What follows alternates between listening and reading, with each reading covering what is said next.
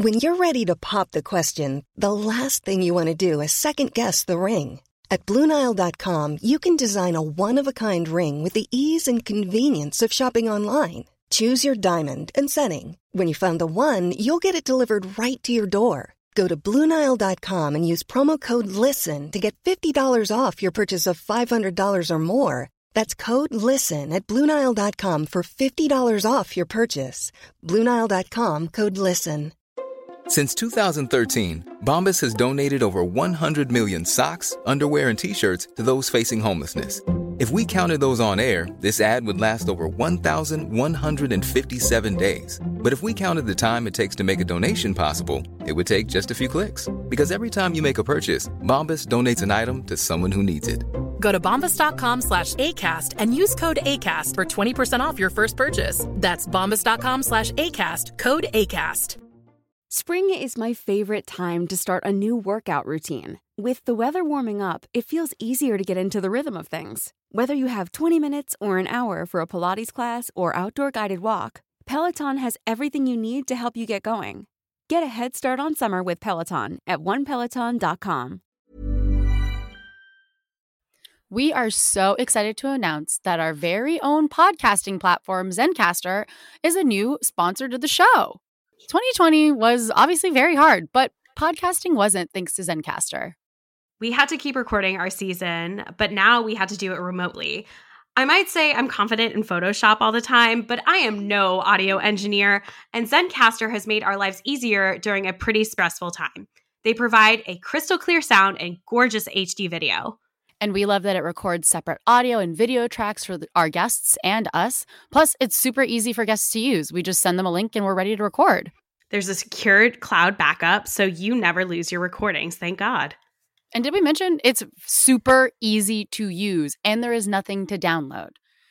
Go to zen.ai/oldmillennialspod and get 30% off your first 3 months with a pro account. That's zen.ai/oldmillennialspod and get 30% off your first 3 months of a pro account. Bye.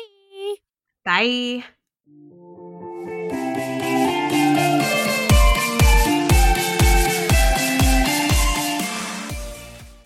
Hi. Hello. Welcome to Old Millennials, a deep dive on shallow topics from the late 90s and 2000s. I am one of your hosts, Margot Boupard. And I'm your other host, Emily Bejean. And before we get started on this very fun, sweet, lighthearted episode, I just want to say up at the top, abortion is a human right. In the show notes, I will have a link there. If you are able to donate, this link will have your donation spread across 80 abortion funds. We don't really need to get into it. I just wanted to provide a resource, and it would feel weird and bleak and dark to not mention what's happening. So let's get into some frivolous shit from the late 90s and mostly early 2000s, because today's topic is TV heartthrobs. Because before there were internet boyfriends, there were Tiger Beat boyfriends. I remember distinctly covering my walls floor to ceiling with the help of my friend Cassandra with JTT and Writer Strong pictures ripped straight from the magazine. These certified studs that we were talking about today walked so that our Timmys and our Shawn Mendes's and the very tall hunky man from Euphoria could run and have sizable Instagram followings. So, Emily, teen heartthrobs. I mean, I think we picked, our top six, which we also have to acknowledge are overwhelmingly white, because network TV was overwhelmingly white and still kind of is, but is slightly better if that's for more tuned in network TV people to judge and not us. But yes, we're going to just say that up at the top. All of these dudes are white guys, because that was on your TGIF block, because, ABC be doing that thing. Oh, man. So for me, this is like such an exciting episode, mainly because I've been trying to find an excuse to talk about Jonathan Taylor Thomas for since this inception of the podcast. So even this is an exciting time. We started recording, we talked about how the interest level of JTT is so high because they had that random photo of, I told you, some random man in Toluca. We don't know if it's JTT, but everybody freaked out because nobody with two dogs. Was he vaping with two dogs? I thought he was like Yes. getting groceries. There was one where like it was the same dude getting groceries, and they're like, "It's definitely him." Like, it's definitely just another guy. I don't think this is concrete, but like you said, he is the JD Salinger of celebrity kids. Truly the JD Salinger of celebrity kids. Yeah, the guy Not they even found. a LinkedIn. No, I tried everything. I have, Wow. and this even before research for this podcast, I have tried looking into this man multiple times. But Just really, on the last solo time, time. yeah, just solo. Like that's how dedicated I am. But no, there's Hive, just rise up. the Taylor Hive. This picture is just him with a Mets cap, which like You I don't can't know say why it's him, Emily. We or don't this know.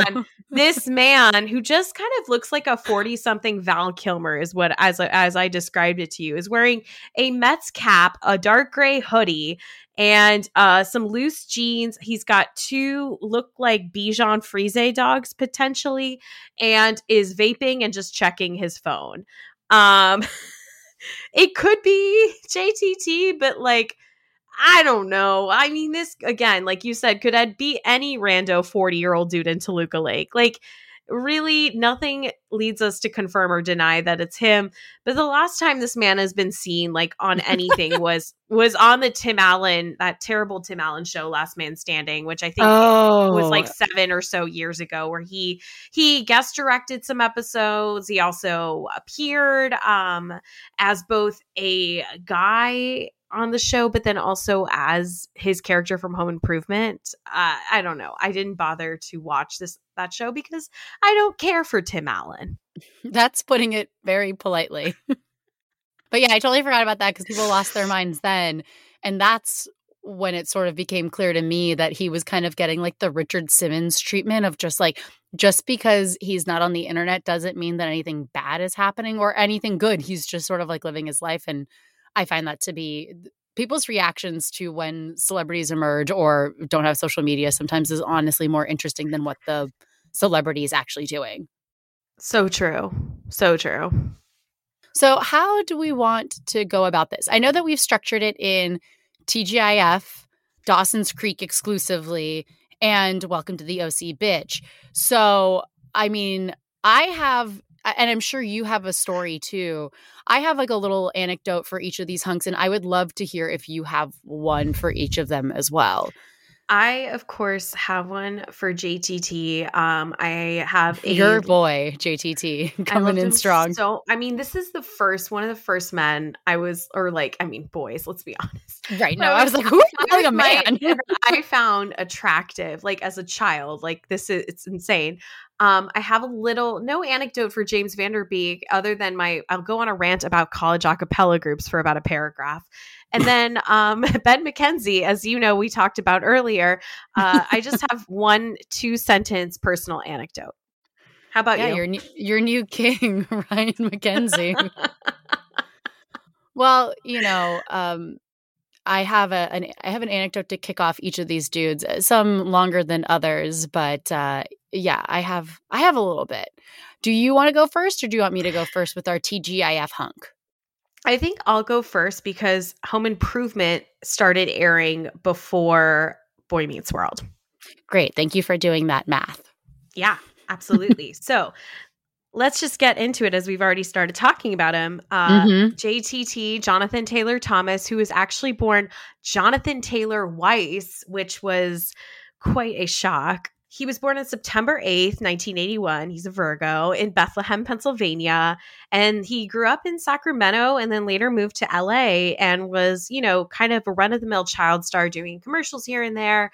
Began his TV career really in 1990, though, playing the role of Kevin Brady, the son of Greg Brady on The Brady's, which was a spinoff of The Brady Bunch. And then later appeared in a few episodes of In Living Color, which surprised me. That is the closest, by the way, I think we will get to mentioning people of color on this episode, by the way. In 1991, He will also be cast as Randy Taylor, the middle child on ABC sitcom Home Improvement. The show was a ratings hit, launching Tim Allen from being a moderately successful comedian and former coke-dealing snitch who traded in names of other dealers to serve less time to a friendly Disney actor who had a string of live-action family film hits in the 1990s. Fun fact, while in development, Home Improvement was originally going to be titled Hammer Time since it was the early 1990s, and MC Hammer was everywhere. Again, one of the few times we will be referencing a person of color on this episode. JTT's first film credit would be the voice of young Simba in The Lion King in 1994. My personal anecdote here is that I loved The Lion King and Jonathan Taylor Thomas so much. I memorized the entire movie. My mom bought what she thought was a real copy of the VHS in downtown DC coming back from work one night, but was in fact a bootleg, as you could hear people laughing and crying and applauding throughout the movie. So we had this bootleg version of The Lion King on VHS as kids, and we were very popular for a brief amount of time because we were the only people who had this VHS. Fancy. Everybody wants to have a slumber party at the Bijan house. That same year, 1994, he will co-star in Man of the House with Chevy Chase and Farrah Fawcett, which is a movie that would not get greenlit in 2022 because it is a story of a white boy whose mom is now remarrying a guy played by Chevy Chase, and he decides, because he hates his now stepdad so much, they are going to join an Indian guides troupe. And let me tell you, I believe every single member is white. So again, would not get made in 2022. Oh, I remember that. Yeah, remember that very well. Lots of headdresses. I mean, even just right there front and center on the movie poster. And everyone was just like, yeah, that checks out. Cool, cool. But that movie, I also get really, I get mixed up with the one where Farrah Fawcett gets married on a cliff, or is that this one? She gets married on a rooftop at the end. And I thought they were on a cliff. No, they were like on a rooftop, and like they play Return to Innocence by Enigma, yes, which is not a Native American song. It is in fact a Southeast Asian like recording, I believe, of a man from Laos. Emily, stop pulling back the layers. It's just going to upset everyone. I digress. I don't want to get into this nuance.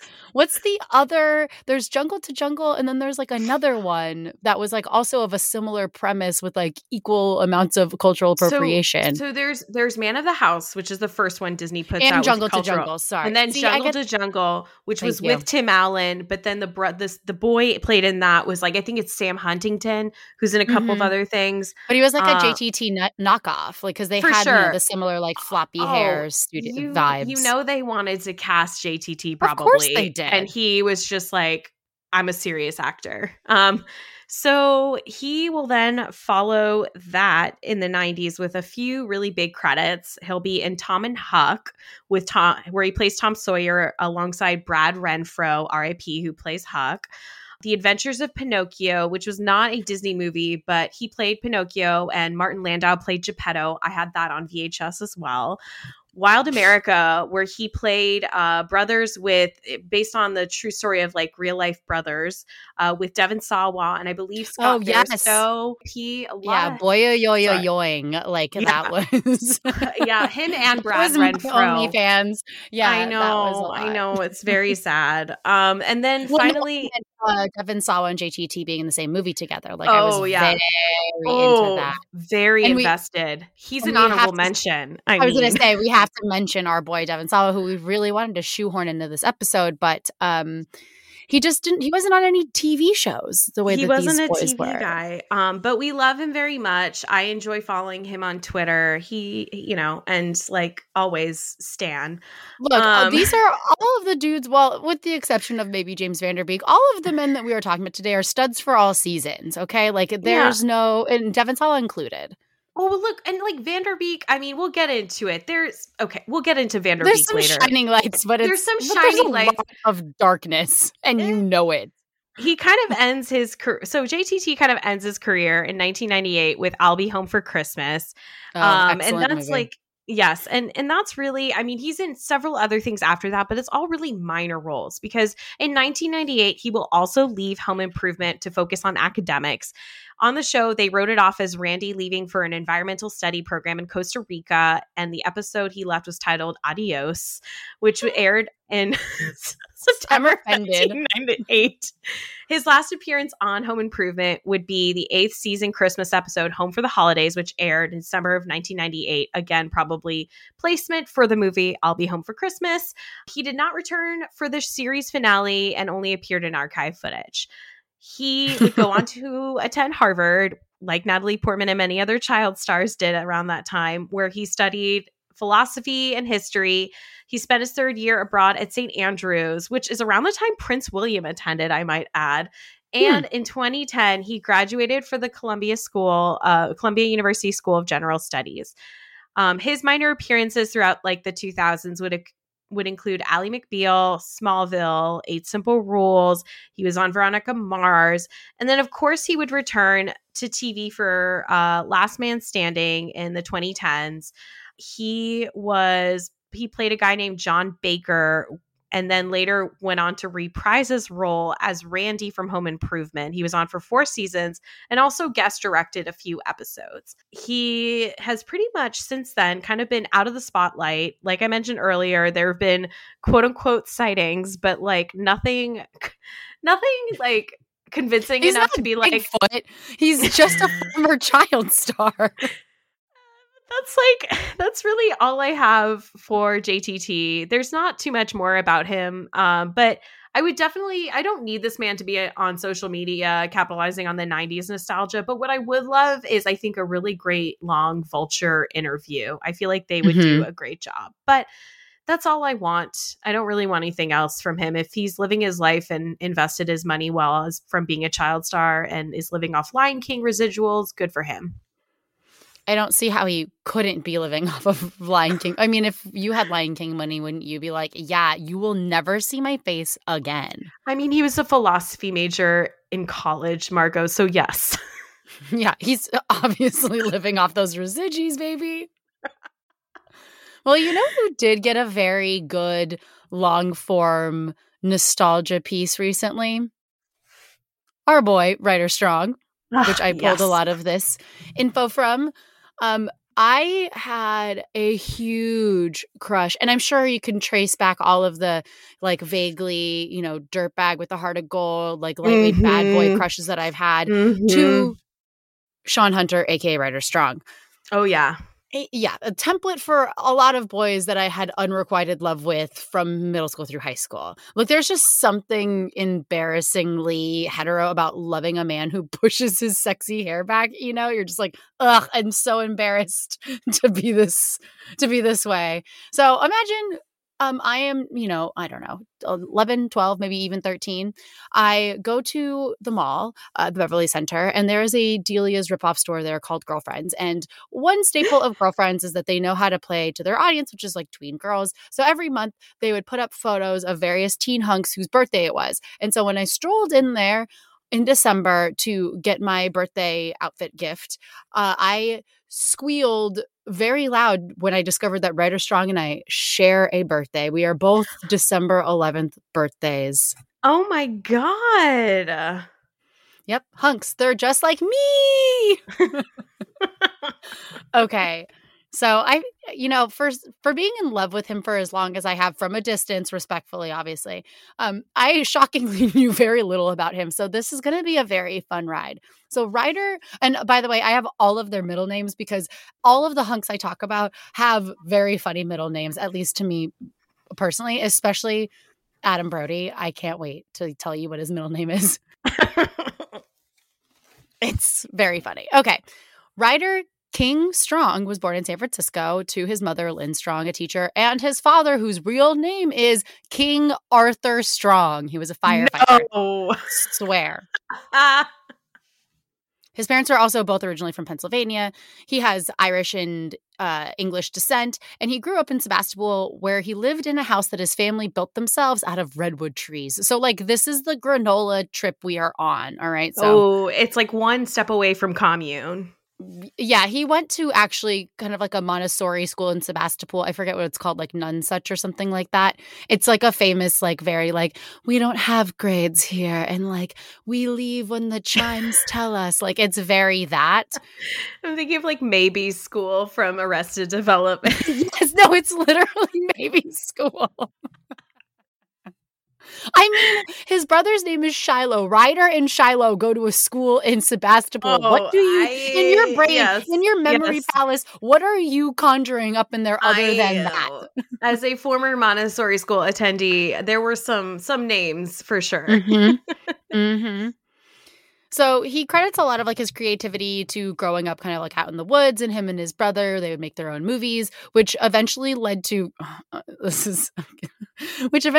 Ryder having a stint as a kid magician at birthday parties. No. This sentence gets weirder. And eventually he made his professional acting debut at the age of 9, playing Gavroche in a San Francisco theater production of Les Miserables alongside Larissa Oleynik as young Cosette. Take that in. Just take it all in. Yeah, like San Francisco is really not that big. You know, it's like moments like these where you're like, we're all just 2 to 4 degrees of separation. I mean, yeah, like the East Bay connections of like, so, you know, obviously like Jordan Peele grew up in the East Bay. So did Chelsea Peretti. And they're married, and then the Lonely Island. Like, there's a lot of it's crazy. It's crazy. Yeah, I mean, he talks about in the Vice piece. I didn't include it here, but Ryder Strong talks about how he was inspired to write like a short play based on like. He had an epiphany when Michael Jackson died. I'm doing a terrible job like retelling this, but this is a very interesting, like, I can't tell, like, this is like a very actor-y, like, I'm very smart thing. And I understand how you walk down this garden path to like lead you to this point. But he tells this interviewer at Vice that like when Michael Jackson died, he always kind of like thought that he would eventually meet Michael Jackson. He's like, and that led me to be like, why did I think that? And I thought to myself, oh, it's because I could have done it when I was like a Boy Meets World. Like he was truly like 1 or 2 people away from me. I could have done that. And he's like, and then what would have happened if like he wanted me to like come over and hang out? Like, would my parents like have let me do that? And he's like, probably. And that's like how we got inspiration for this play. And anyway, I just found that to be like a very interesting little tidbit that didn't make it in my notes because I thought it was kind of odd, but I'm saying it anyway now because it clearly stuck with me.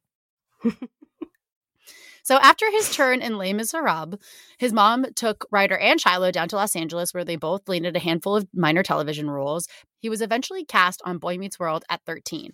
As the story goes, he was the first actor to read for the part of Sean Hunter, and showrunner Michael Jacobs cast him on the spot. Quote, there was definitely a period where I thought I was way cooler than Boy Meets World, Ryder says. I thought I could be doing a lot better things. So the writers just threw whatever drama they could at me. It ended up making this show seem a little bit schizophrenic. You're watching these goofy Eric Matthews B-plot, and then you cut to me and it's like, my dad's dying and I'm bawling and it's so intense. But I think that's one of the reasons why the show has endured the way that it has. So that's why we had like a lot of interesting episodes throughout Boy Meets World's run that was like, maybe I wouldn't say like TV special of the week, but because I never felt like it talked down to kids. But that's why we had episodes where Sean went undercover as a female student to expose sexual harassment. His dad died. His beloved teacher that he lived with got into a near fatal motorcycle accident. He joined a cult. He had underage drinking. He was reunited. This was the episode that fucked me all the way up. He reunited with what he thought was his estranged mom, but it turned out to not really be his mom. It was messy because no one else had to go through these dramatic plots like everyone else. Like you said, the Eric Matthews B plot. And Corey, sure, there were serious things with him and Topanga, but like nowhere near what like Sean was dealing with some real shit. Was dealing with like adult type themes where like, you know, Corey and Topanga, it's like first love. How do you make a relationship? It wasn't really kind of like to the degree. I mean, except the episode arcs where, was it Corey that cheated or was it Topanga that cheated? I think one of them cheated on that ski trip. Remember? Well, and then there was the episode where like Fred, well, I don't want to get into the Fred Savage episode because that is not touching that this week. Nope. No.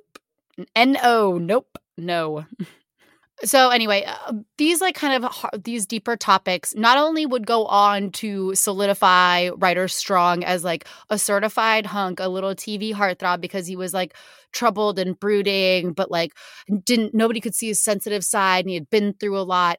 And that was not only just for his character, but it was also to just keep Ryder Strong interested in the part, because he really thought that he was kind of above it. He, quote, wanted to be a poet and academic writer, and I was told no. Everybody just wants you to be the guy who loves being on TV and runs his hands through his hair in a certain way. And I hated that. So he super resented his teen heartthrob status, especially after a ill-fated fan cruise where people just had a lot of expectations of him, and he had just broken up with his girlfriend, and he was like very emotional and was just like, I don't want to be this guy. So after that, he started to gravitate towards people who had no idea who he was. So he was 16, and so he figured anybody that was over 18 wasn't really watching Boy Meets World. So he was always hanging out with like an older crowd, but he was a very, mature for his age type, which I know has a lot of connotation nowadays, but that's truly how he felt about himself, because at 16, he was like living on his own and functioning as an adult, like had his own apartment, and he didn't drink or do drugs. And every woman that he dated was over 20, which I thought was very interesting to say. And he had a lot of friends that were all older, and he would go out in disguise because he just did not want to be recognized. He didn't want to deal with it. By the time Boy Meets World's final episode aired in May of 2000, he had completed a year's worth of college credits by taking classes at Occidental College. Soon as production wrapped, he moved to New York with his then-girlfriend, who was a former Boy Meets World PA, and enrolled in Columbia the same year as Anna Paquin, Joseph Gordon-Levitt, and Julia Stiles. So their stardom completely overshadowed his, so he was able to like slip under the radar as just some like TV guy, and nobody really paid attention to him, which is sort of like what we've heard actors and celebrities in general say about living in New York, is that people like really don't fucking care. Yeah. I mean, I think that's where like, we were talking about Harvard earlier with like JTT and Natalie Portman. Like, I'm sure they had to go through a lot more because Boston is like not a, acting town or whatever. Like New York is very much, you'll see celebrities everywhere. Yeah. And while living in New York, he maintained a really boring life. He took a semester off to be in Eli Roth's Cabin Fever, which he was great in. I love that movie. And then he took another semester off when he starred in the touring stage production of The Graduate opposite Jerry Hall. But other than that, he mostly just went to school and then eventually graduated magna cum laude in 2004, and then went on to get his MFA in fiction and literature at Bennington College. Post-academia, he reluctantly moved back to LA, where he started narrating audiobooks, did voiceover work, shout out to Kim Possible, and wrote and directed some short films with his brother. In 2006, he returned to TV as a series regular on the show Pepper Dennis on the WB, where he met his future wife. The show was short-lived and was not chosen as one of the transferring shows to the CW when they got absorbed. That same year, Strong read the audio version of Anthony Kiedis' biography Scar Tissue and had a brief cameo in Cabin Fever 2. In late 2012, Strong initially declined an offer, though, to reprise his role as Sean Hunter in the spinoff Girl Meets World.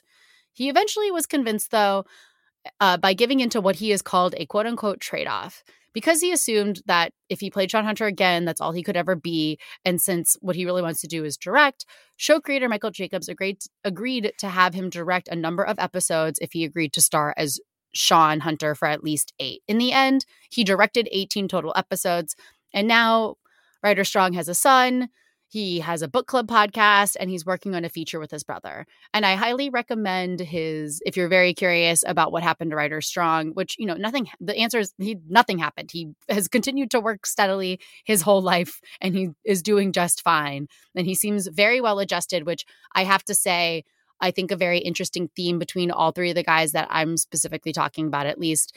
They all are very like normal, grounded dudes who nothing ever quote unquote happened to them. They've always been steadily acting, but it's because they like have a life outside of the industry that you just don't kind of see them around the way that you do other people. But I highly recommend the Vice article by Ashley Spencer called What Happened to Ryder Strong. You can find out more in depth what he's up to. But that is our boy. That is my birthday twin. Love that. Yeah, I don't know. I think it's really interesting when people are really good about, like you said, like this article, I can't wait to read it myself. Like, it just sounds like he's really willing to talk about stuff and like is, gives you details of what was going on between those years and stuff. It's nice because I feel like with all of the people I'm talking about today, well, that's not true. I feel like there's like a level where they don't talk about too much detail. Like I think Ben McKenzie is still very much around, and like James Van Der Beek, I mean, he's just everywhere and has a very strong Instagram following. But it's nice to hear like Ryder Strong had a really kind of interesting life of just wanting to kind of live some normalcy after having had, you know, been thrust into the spotlight at such a young age. So good for him. I am going to go into James Van Der Beek. Oh, should we put in the sound drop here? I don't want to wait. Oh my God. Oh my God. Because we are entering Dawson's Creek territory now. We're rowing up on the little rickety rowboat up the creek.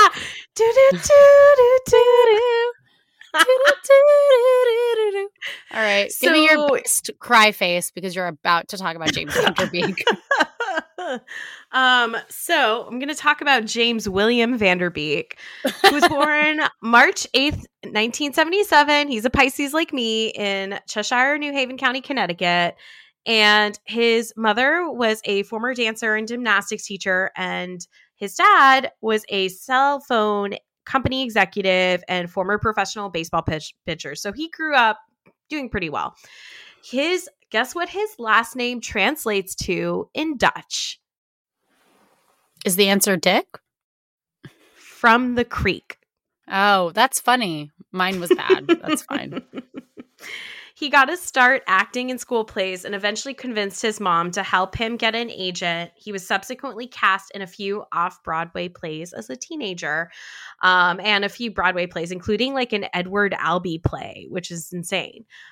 He would make his feature film debut in 1995, playing this bully who's a jock in the movie Angus, which I really love. And I think that co-starred, I don't remember who the main person is who plays Angus, but the girl, the love interest is played by the little girl from Jurassic Park. At that point, she was like a teenager. But anyway, he was also in the Claire Danes film, I Love You, Not in 1996, where he played one of Jude Law's friends. And I'm now remembering in this movie, because I saw it years ago, we're supposed to believe that a then 23-year-old Jude Law is a high school student dating 16-year-old Claire Danes, which oof, oof, oof, oof. I mean, of course. Of course. He attended Drew University on an academic scholarship where he participated in an all-male a cappella group called 36 Madison Avenue. And you know how much I love a celebrity who once sang in a college a cappella group. I could do a whole episode about them.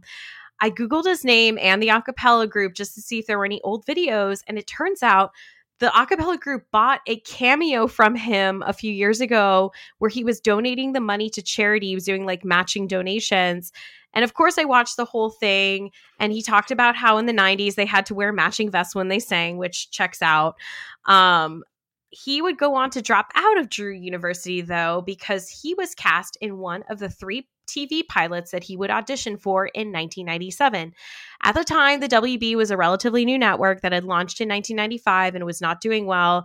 They basically decided to turn their programming towards more teen-centric stuff once Buffy became a big hit, and Van Der Beek would win the title role of Dawson Leary for the show Dawson's Creek, which was created by Kevin Williamson, which we've talked about many times on the podcast. The show's 1998 debut was a success that made all of the cast major stars.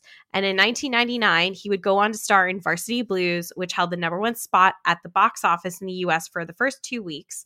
And he would go on to win an MTV Movie Award for his role. And more importantly, lives in infamy with a quote that I will never forget. "I don't want your laugh," which I think I gave Van Der Beek a run for his money on that Southern accent. It was like he was in the room with us. Around this time, he's selected as one of People's Magazine's 50 Most Beautiful People in the World and appeared in several other films, and that'll include Scary Movie in 2000, where he played Dawson, Texas Rangers in 2001 with Ashton Kutcher, Dylan McDermott, and Alfred Molina, and Jay and Silent Bob Strike Back, where he and Jason Biggs play themselves playing Jay and Silent Bob.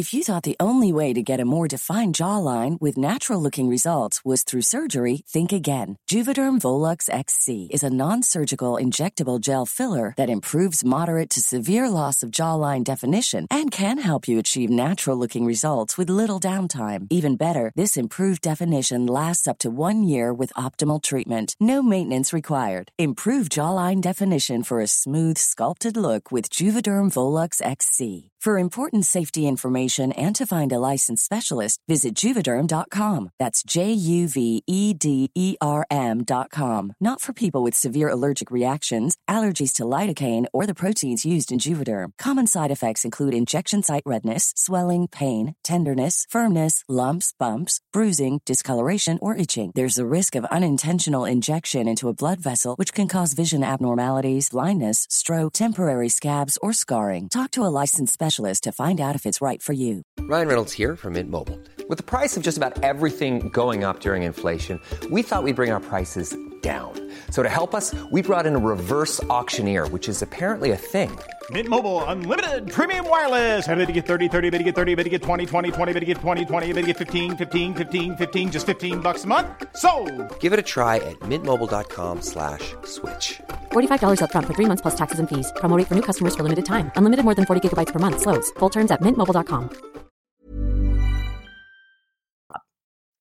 In 2002, he'll play Sean Bateman, who was the younger brother of Patrick Bateman in American Psycho, in the movie version of the adaptation of Bret Easton Ellis's The Rules of Attraction, which was directed and written by Roger Avery. And after Dawson's Creek will end in 2003, he was a guest star on what feels like every network TV show at the time. He guest starred on Criminal Minds, Ugly Betty, How I Met Your Mother, One Tree Hill, and Medium. And he was also in the direct-to-DVD horror film, The Plague, which, have you seen The Plague? I have never seen The Plague. But No. Okay. I want to see this. It looks bad. It sounds bad. He had some additional film and TV credits that I've pulled, and I've pulled the most notable for the last decade or so. So in 2011, he played Kesha's nemesis in her music video for Blow, and later that year played a fictionalized version of himself in Don't Trust the Bee in Apartment 23.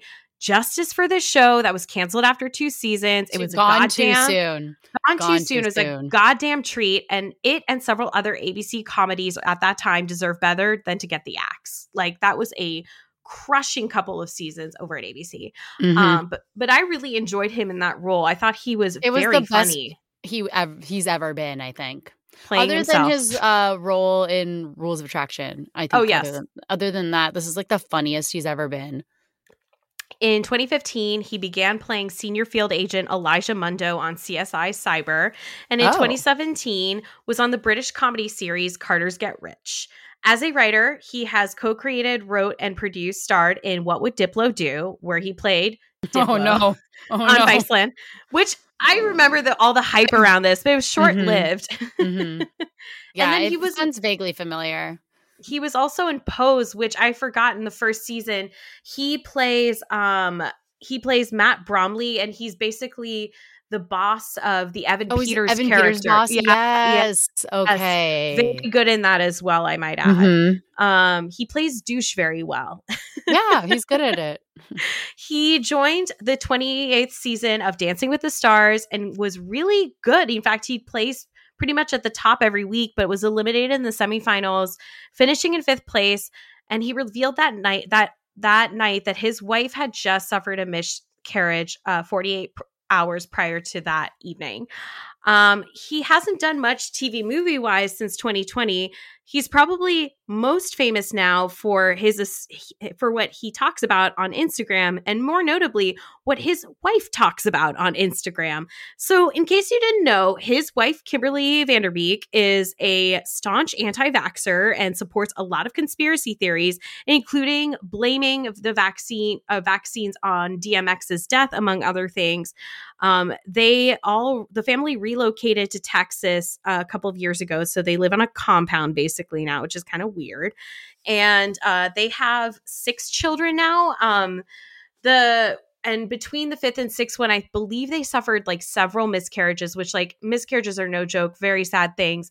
but like the kids are all like clearly unvaccinated, and she is like, I mean, really what I feel like he's most notable for now is more for like the association now that he's, you know, he and his wife support these various like theories.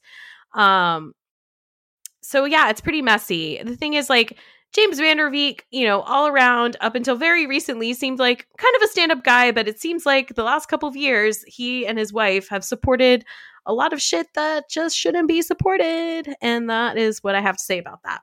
It just he took a turn, you know, just like Yes. Robert Kennedy. You're like, wow, I like literally never thought about you, and now I have to think about you as kind of like a weirdo. And Oh yeah, I wish you just don't. Please right. stop. Yes. Well, into some the lighter side of the Crick, the non-Dawson side, the Pacey side, who has Joshua Jackson has just kind of remained steadily hot and steadily employed. And so there's really like not a ton to get into here. But my personal anecdote with Joshua Jackson is that love makes you do crazy things, like watching Apt Pupil at too young of an age because your man Joshua Jackson is in it. I remember not understanding that movie and being like disturbed by it, but I got to see Josh Jackson without his top on, so like I guess I won. I don't know. I did not like it. I did not have a good movie going experience. But Joshua Carter, which is not like funny, but it's like kind of like a serious middle name. But the rule of threes. Carter Jackson was born in Vancouver, June 11th, 1978, and he lived in California until the age of 8 when his parents divorced, and he moved back to Vancouver with his mom and younger sister. He didn't really have the easiest time in school. He was kicked out of 2 different high schools. One of them kicked him out because he kept coming to school consistently late because he'd stay up too late the night before watching the Jon Stewart show. Jackson started acting in a small role, though, in Crooked Hearts in 1991, and after that, he landed the role of Charlie in The Mighty Ducks. Love it. He'd go on to play Pacey Whittier in Dawson's Creek, which was created by Kevin Williamson and ran on the WB from 1998 to 2003, and also starred James Van Der Beek, Michelle Williams, and Katie Holmes. He was 19, playing a 15-year-old when he was first cast. I mean, that's Dawson. To be fair, that's also James Van Der Beek. Like, I think they are a year apart. Like, Van Der Beek was born in 1977. Yeah, it's just like, that's why we all had such skewed ideas of what you have to look like in high school. Because we were like, yes, because a 19-year-old was, 22-year-olds were all playing these people. Exactly. Anyway, when the show ended, he was 24.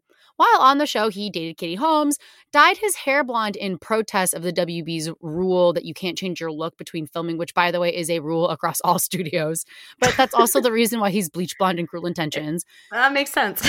Speaking of, he upped his heartthrob status while on Dawson's Creek by not only being the brooding, sarcastic Pacey, but he also had a very busy movie career around this time. He was in Urban Legends, Skulls, Gossip. See, I watched all these movies, and I gotta tell you, they're all not good. Like, they're all varying degrees. Like, I think I watched Skulls twice because I fell asleep the first time. Anyway, he also had a cameo in Ocean's 11, as well as a guest appearance in The Simpsons as Lisa's hunky environmentalist love interest, which I remember that episode very clearly. But before he wrapped up being Pacey, in 2002, he was arrested at a Carolina Hurricanes hockey game in Raleigh, North Carolina, after he got into a fight with a security guard, and he was charged with assault, affray, public intoxication, and disruption. He blew a 0.14 blood alcohol level, and prosecutors, though, agreed to dismiss the assault charges, and he agreed to take alcohol education program and had some community service, and all charges were dropped. He's a big Canucks fan because he's from Vancouver. Oh, I know. Yeah, I know. He talked about it, but I had totally forgotten because I found in like the Wayback Machine the smoking gun article where they had his mugshot, and I forgot his mugshot. I'm like, he looks hot all the time. Like, I don't care that he has a mugshot, whatever. After Dawson's Creek ended in 2003, he played the lead role in several films alongside Dennis Hopper, Harvey Keitel, and Donald Sutherland. And in 2005, he moved to the UK to make his stage debut on the London West Elm with Patrick Stewart in a David Mamet 2-man play called A Life in the Theatre. The play was a critical and popular success. He'd be in a few more movies after this before he'd sign up for another long-running series, Fringe. And I mean, he's still very active. Like, he's in everything. It was, like I said, really hard to find anything where he's like looking back, other than kind of a little bit this Guardian article where he's mostly just talking about Dr. Death. And he's famously married to Jodie Turner-Smith, and they're a very gorgeous couple. And they had a very hot J. Crew of all things campaign. And they God, an adorable child together. And so that's sort of like the bulk of what his interviews are about now. And even before Dr. Death, he was on Little Fires Everywhere. And you can see him getting it on a lot in The Affair, if you can like kind of stomach how stupid that show turns into eventually. And as recently as this year, it was announced that Joshua Jackson was set as the lead in the Paramount Plus series Fatal Attraction, with Lizzie Kaplan playing the Glenn Close character. Oh, I think I would tune into that. I think I'm definitely going to watch it. I can't watch Dr. Death because anything with like surgery and doctors and murder, I'm like, that's a no from me, dog. Like, I can't. But I could watch this, and I never got around to watching Little Fires Everywhere. But I last didn't fun either. fact about Joshua Jackson, he has never been in a comedy of any genre. Not a rom-com, not a rom-dram, nothing. Yes, according to his interview in The Guardian, which I will link the Guardian interview and the Vice interview in the show notes as well. He goes on to talk about, this is the most fun tidbit. In the Guardian interview, he talks about how he surprised Reese Witherspoon and Ava DuVernay, who before Little Fires he was in When They See Us as well. They were both really surprised at how funny he was off camera, which I'm just like, yeah, dude, get yourself in a fucking comedy. Like, what are we talking about? He was great. Comic relief on Dawson's Creek. And he had to play kind of the straight man in the Mighty Ducks movies. But like, he is a very funny guy. Like, he did a great Funny or Die a few years ago at Comic-Con where he pretended it was PaceyCon. And he like, there was a very funny video where he basically thought the crowds at Comic-Con were for his PaceyCon. And he talked about being on Fringe. This. He's like, I'm on Fringe just to fuel, my number one passion, which is, Pacey fan fiction. I mean, I really think he has a great sense of humor and does not take himself that seriously. I mean, he talks a lot about it in the Guardian article about how, not living in LA full time ever at any point in time and going back to Vancouver where people were like, yeah, it's great that you like make a lot of money as an actor, but like, don't be a piece of shit. Like he's, held more accountable in his Canadian life as well. And I just think that he's very funny, and I don't get, I never really thought about it, but he's always been in dramas like this, vast majority of his career. I mean, it's not like he's out here like hosting SNL or something, which he should or could. He could. We should change that. I know. Petition to get our boy on SNL. Here's someone else who's never really in comedies, but I don't know if he's really a funny guy. Okay, I do not think that Joshua Jackson and Ryan McKenzie are on the same level, other than they are both former TV heartthrobbs. You called him Ryan McKenzie. He's bad. Shit. And I think that's not even the first time I've done that this episode, but that's my brain coming up from 2003, poking its little head up and being like, hi, remember me? In love with Ryan and Seth Cohen, but at least I remember Adam Brody's name. Exactly. And it is very interesting how, he is so associated with that character that it is very easy to call him Ryan McKenzie. But Ben McKenzie, because we're not going to get into our OC, what'd you call it? Welcome to the OC, Welcome to the OC, bitch. Oh, God. Fun fact, the guy who says that line, Marissa's boyfriend from the first season, he went to high school with one of the nuns at my high school, and they were friends. What an interesting degree of separation. Because that guy played asshole number one for 10 years after that. He played asshole number one, number two, and then daddy of asshole. Daddy of asshole kid. So true. Good times.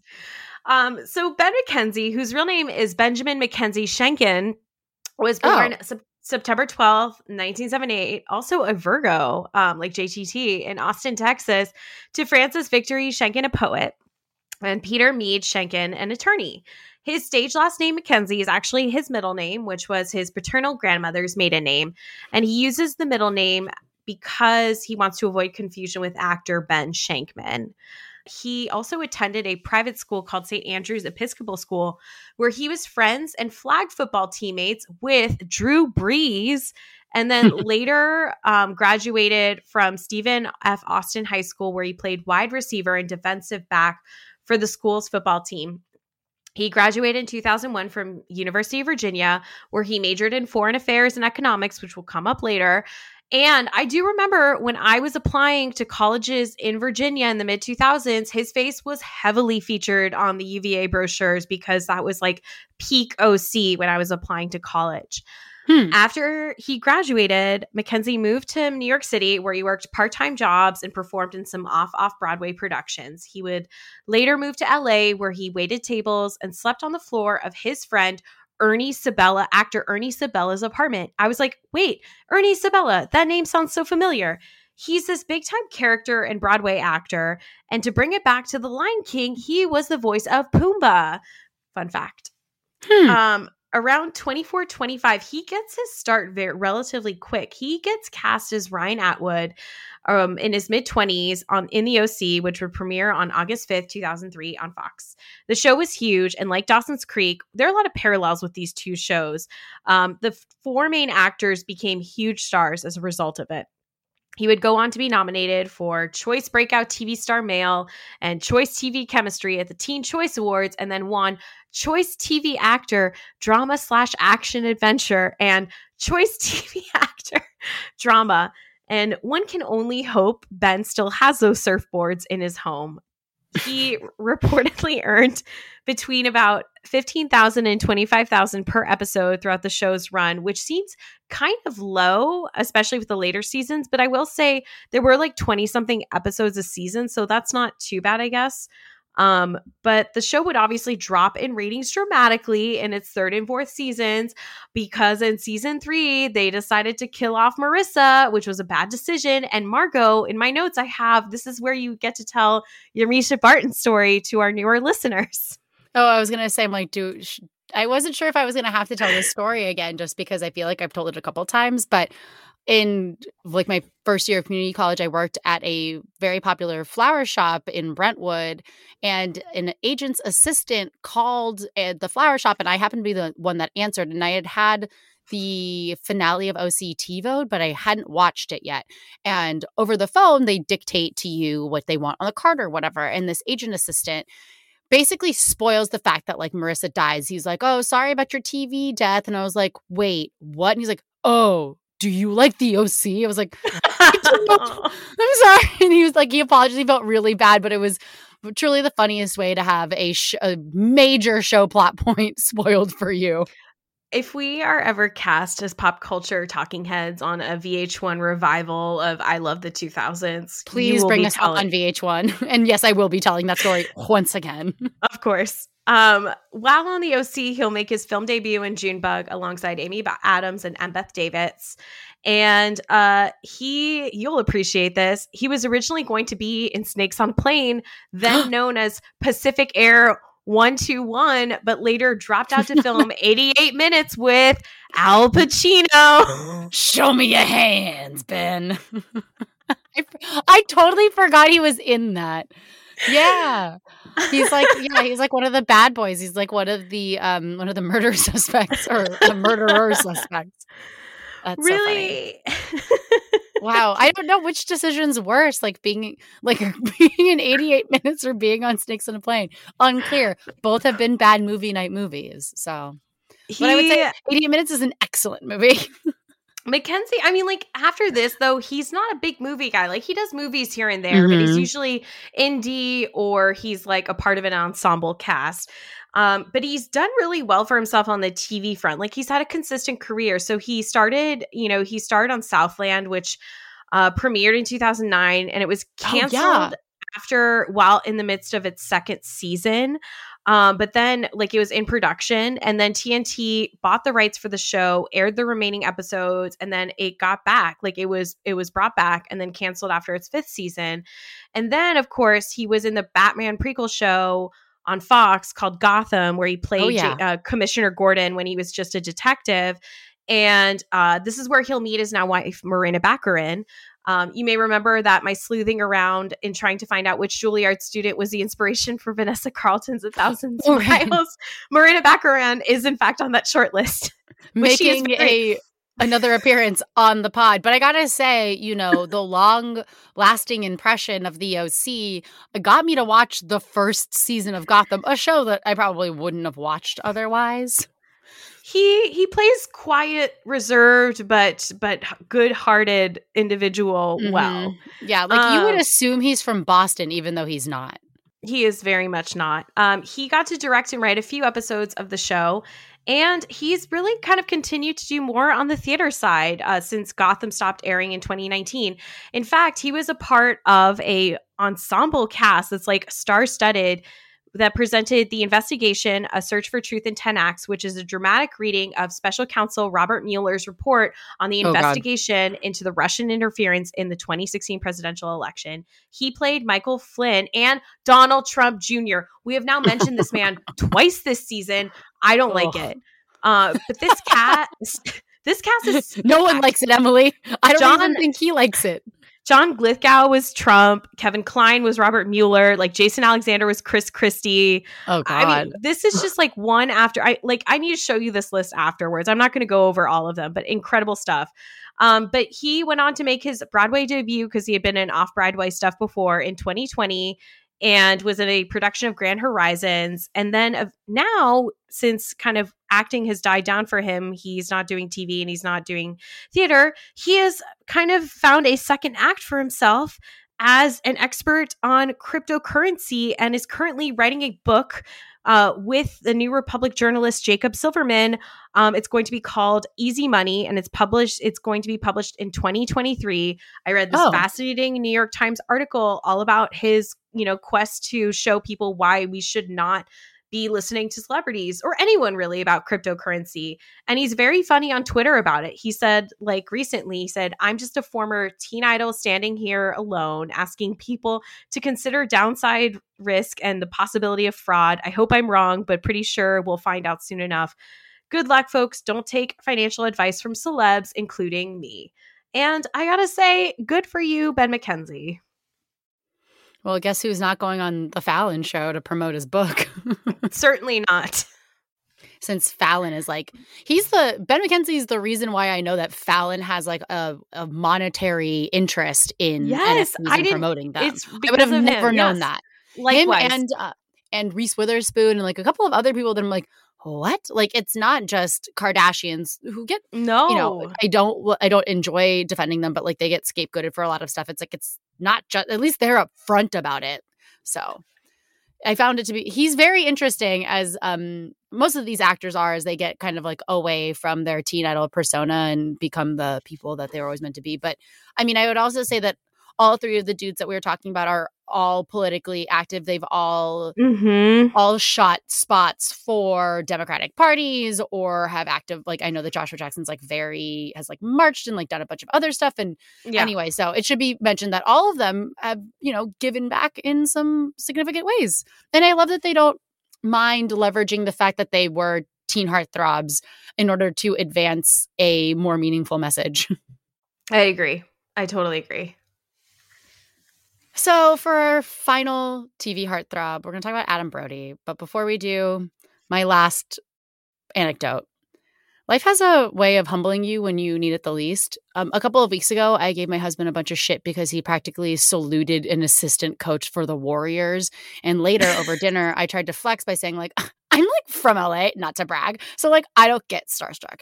To which he said, do you remember that time you saw Adam Brody and DJ AM at Cantor's and lost your mind? And I was my God. I don't know, but I fully do. We were at Cantor's, me, Sean, and Marianne, and Adam Brody was definitely at the table across the way. We could Marianne and I couldn't even bring ourselves to look at him. So Sean went over to Adam Brody's table and got Adam Brody waved to me and Marianne, and we simply melted. We were just oh my God, fucking freaking out. So do you want to come talk to us? No, I can't. No, I don't want. I would have done the same thing because I was so obsessed with Seth Cohen, and in an ironic twist, in a bittersweet twist, can't believe I'm admitting this, but like I ended up losing my virginity to a big comic book nerd, and definitely very not cute in comparison to Seth Cohen, but like in some ways I feel like it's really the ultimate full circle moment. Yeah, he like lent a lot of credibility to subpar men in like the early aughts. We can just put it that way. So Adam Jared Brody. I'm sorry, the Jared. I was like, these men are giving it to me in the middle name department, and I love it. It's just Jared. I don't know. Whatever. I don't want to put this like high school friend on blast, but he has like 3 first names, and it always blew my mind, and it still does to this day. I can never just say his first name. I have to say all 3 of his names.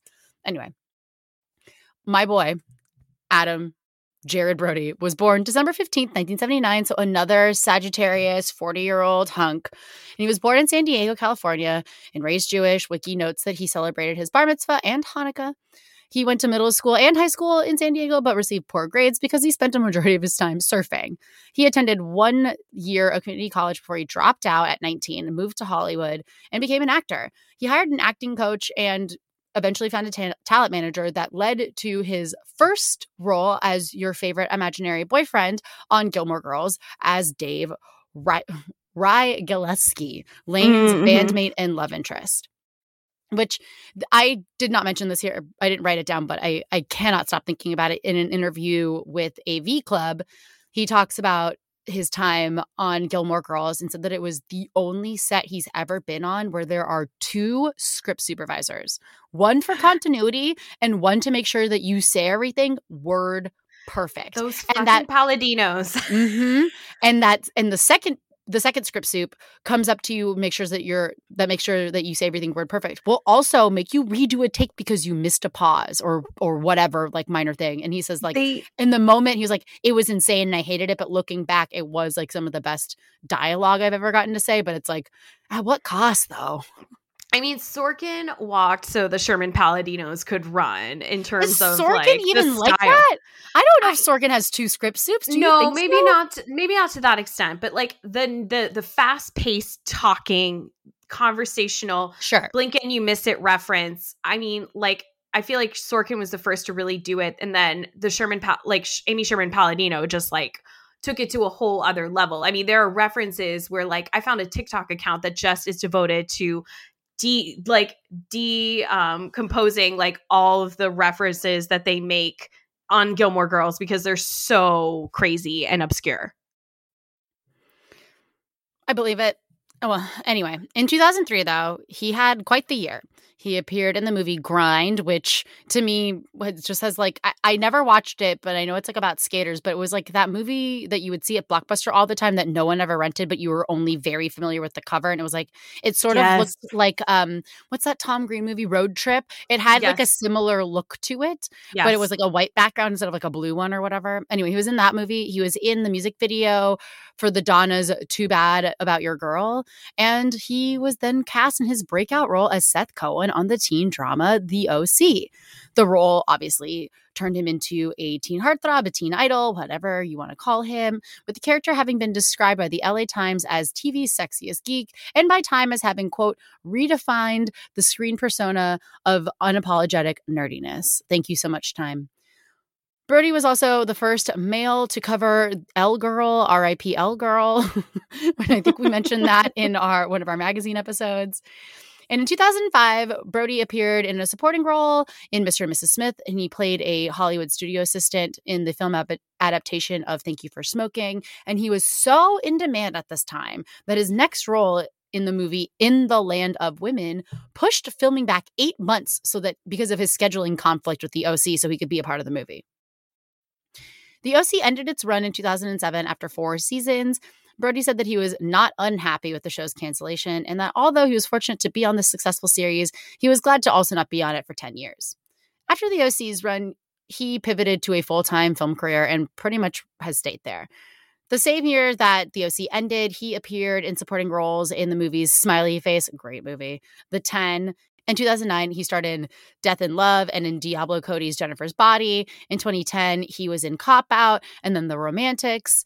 And then it was later announced that he was going to be in Scream 4 as Detective Haas. In 2011, he also was a voice on an MTV animated series, Good Vibes. And also later that year, he appeared in the movie The Oranges, where he would meet his future wife, Leighton Meester. In January of 2012, it was announced that he was going to join the cast of the movie Lovelace. And he would later go on to be in Some Girls, which premiered at South by Southwest and had like a ton of buzz. And then the following year was in Life Partners and in Sleeping with Other People. Aside from acting, though, he is a credited musician and writer and says that he has always worked on his own screenplays and songs in his spare time. In 2003, he produced a short film called Home Security. In 2005, he formed a band called Big Japan with his friends Nathaniel Castro, Brett Harrison, and Brad Babinski. And he was the lead drummer, which is like another big selling point on how hot Adam Brody is. Big Japan's first music release, Music for Dummies, was digitally released through Night Shift Records, August of 2005. They were a little 4-piece indie band that just basically played clubs and festivals from 2005 to 2007. They played like the Knitting Factory, the Roxy, Spaceland, Viper Room. In 2007, he, along with Danny Bilson and Paul DeMeo, co-wrote a comic book miniseries for DC's Wildstorm Comics called Red Menace. It was a limited series that had 6 issues and was collected into a trade paperback. What? Quick question. Is Danny Bilson as in father of Rachel Bilson? Because he's like a famous cinematographer, right? Let's see. I don't know. Yep, that is. He co-wrote a comic book with his ex-girlfriend's dad. Wow. That's great that y'all can be on good terms. For sure.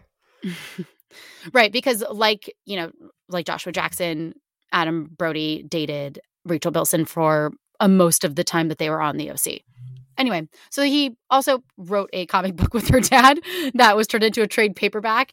And since then, I don't think he's had any other comic books come out, but he has played drums in He's played guest drums for different projects and has also been featured in the sitcom Ben and Kate, but not only in a reoccurring capacity, and was also in the excellent film The Meddler, and that was his girlfriend at the time's movie, Lorena Scarafia?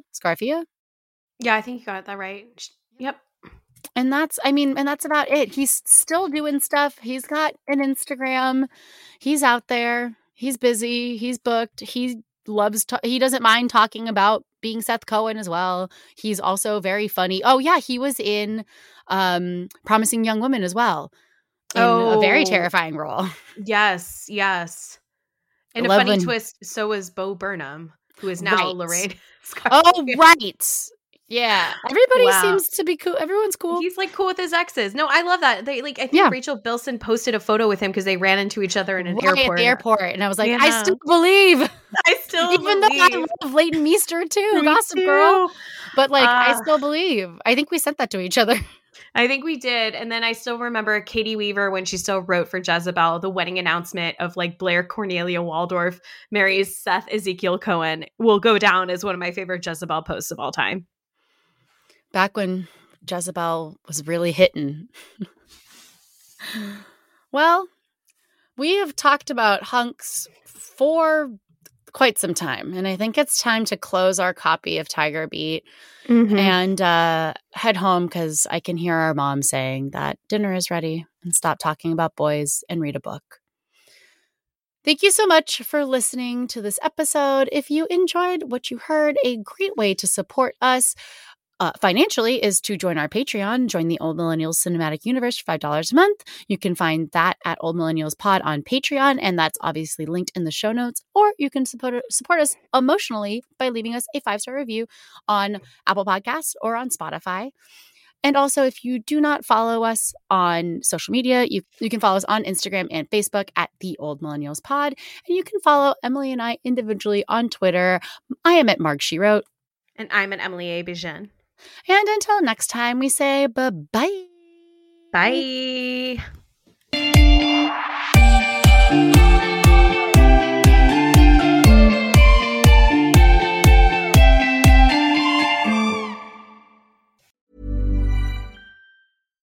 If you're looking for plump lips that last, you need to know about Juvederm lip fillers. With Juvederm Volbella XC and Juvederm Ultra XC, your lip look, whether it's subtle or bold, can last up to 1 full year with optimal treatment and no additional maintenance. Find a licensed specialist and see if it's right for you at Juvederm.com today. That's JUVEDERM.com. Add fullness to lips in adults over 21 with Juvederm Volbella XC or Juvederm Ultra XC. Do not use if you have severe allergies or a history of severe allergic reactions, or if you're allergic to lidocaine or the proteins used in Juvederm. Tell your doctor if you have a history of scarring or taking medicines that decrease the body's immune response or that can prolong bleeding. Common side effects include injection site redness, swelling, pain, tenderness, firmness, lumps, bumps, bruising, discoloration, or itching. As with all fillers, there's a rare risk of unintentional injection into a blood vessel, which can cause vision abnormalities, blindness, stroke, temporary scabs, or scarring. For full, important safety information, visit Juvederm.com. Hey, it's Paige DeSorbo from Giggly Squad. High quality fashion without the price tag. Say hello to Quince.